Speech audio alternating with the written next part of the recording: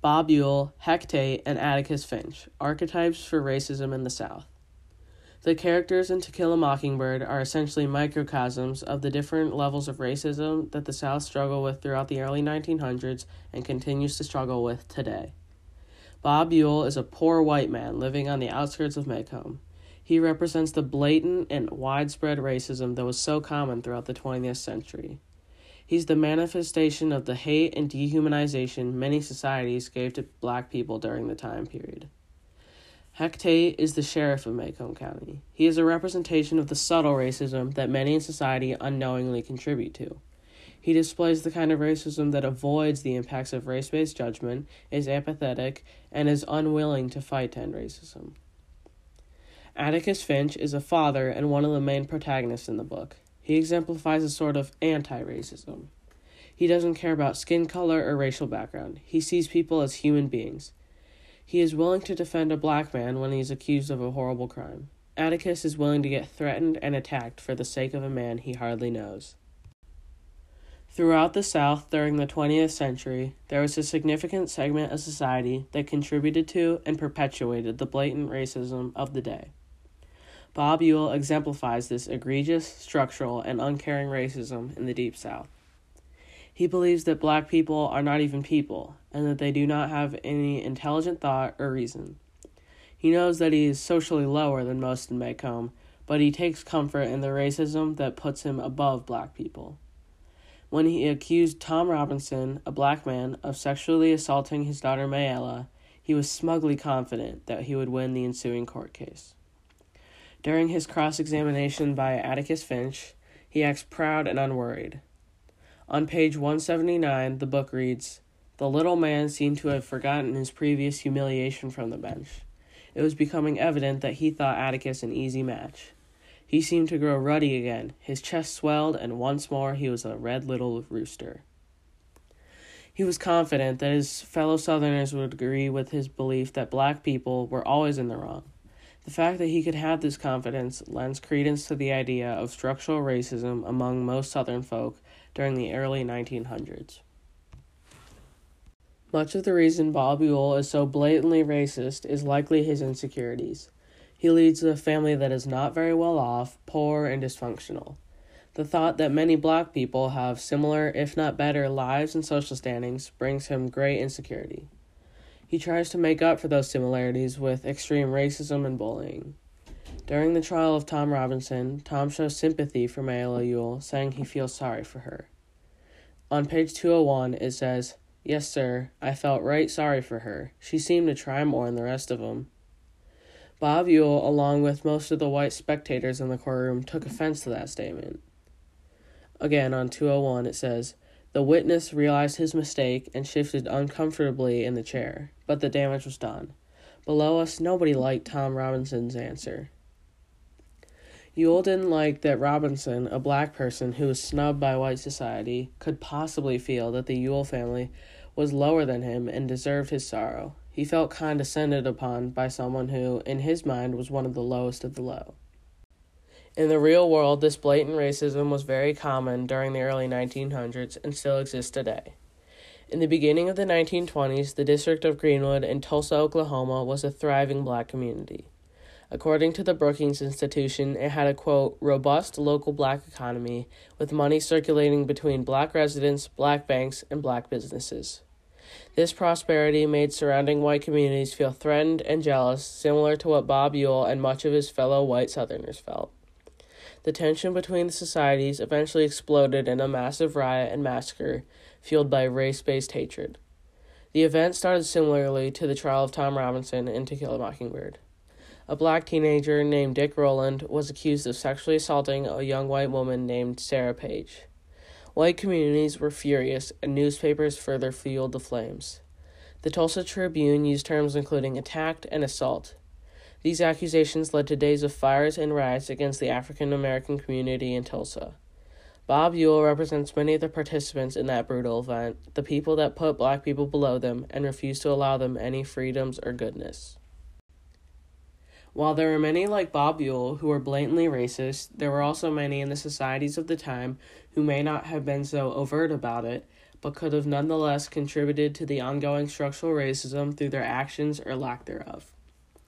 Heck Tate, sheriff of Macomb County, represents this type of person. He may not be like Bob Ewell, who openly despises black people and hates them deeply, but he doesn't seem to want to do anything about the racism that pushes those beliefs. Heck Tate lets other people do the hard work in fighting racism for him. Whether it is out of fear of losing respect, pure indifference, or out of a deeper, more subtle, internalized racism, he does not feel that it is his job to confront it. Instead, he frequently hands the job off to people like Atticus Finch. When a sick dog named Tim Johnson scared the townspeople, instead of taking the shot to kill the dog himself, Heck handed the gun to Atticus. The dog represented the racism that Macomb was struggling with. The residents wanted him to go away, but they did not feel willing or that they could do anything about it. They called Heck Tate, but even he was not willing to deal with the dog. He made Atticus, who represents someone willing to fight against the racism he sees, shoot the dog instead of just doing it himself. Heck Tate does not necessarily seem to act racist. In fact, before Tom Robinson's trial, Heck raised concerns over Tom's safety in the courthouse, which they had taken him to for the night before the trial. On page 146, the book says, "Moving him to the county jail tomorrow," Mr. Tate was saying.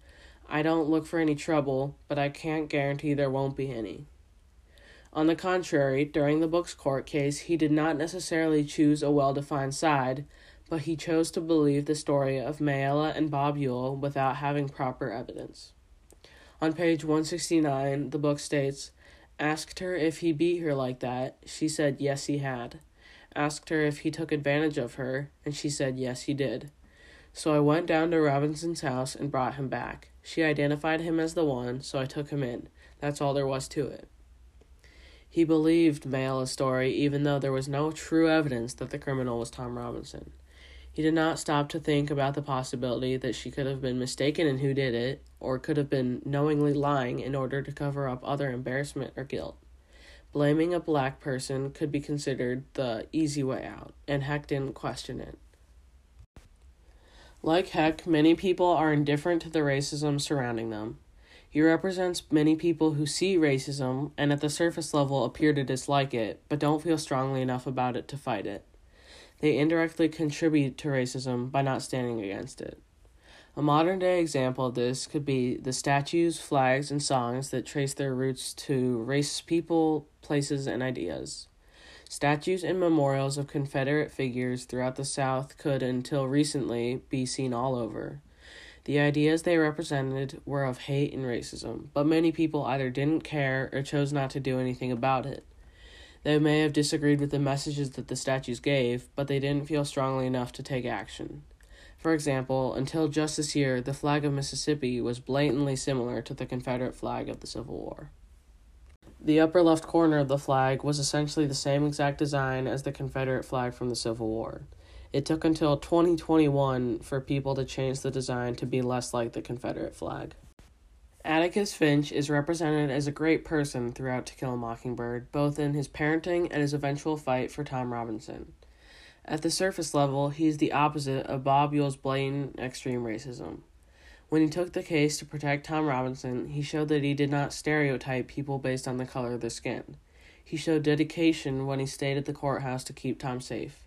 Even when other people threatened him, spit on him, and tried to frighten him in all manners, he still defended Robinson. On the other hand, Atticus is not necessarily the pinnacle of this apparent anti-racism. While he did defend Tom Robinson throughout the trial, he did not pick up the case on his own accord. He only took it when the judge asked him to. He was not necessarily actively seeking to destroy racism. He just took the opportunity that fell into his lap. During the scene in which he shoots the rabid dog Tim Johnson, he did not want to shoot him. The dog represented the racism in Macomb that most, if not all, were afraid to confront. He only unwillingly took the shot once Heck Tate essentially forced him to.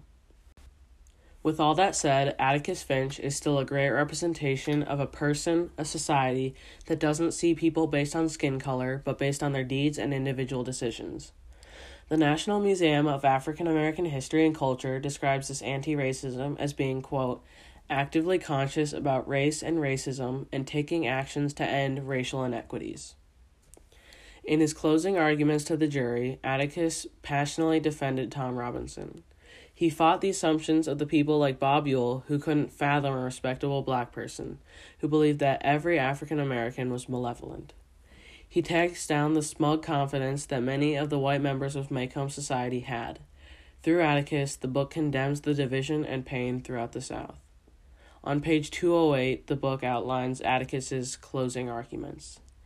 The witnesses for the state, with the exception of the sheriff of Maycomb County, have presented themselves to you gentlemen to this court in the cynical confidence that their testimony would not be doubted, confident that you gentlemen would go along with them on the assumption, the evil assumption, that all Negroes lie, that all Negroes are basically immoral beings, that all Negro men are not to be trusted around our women, an assumption one associates with minds of their caliber.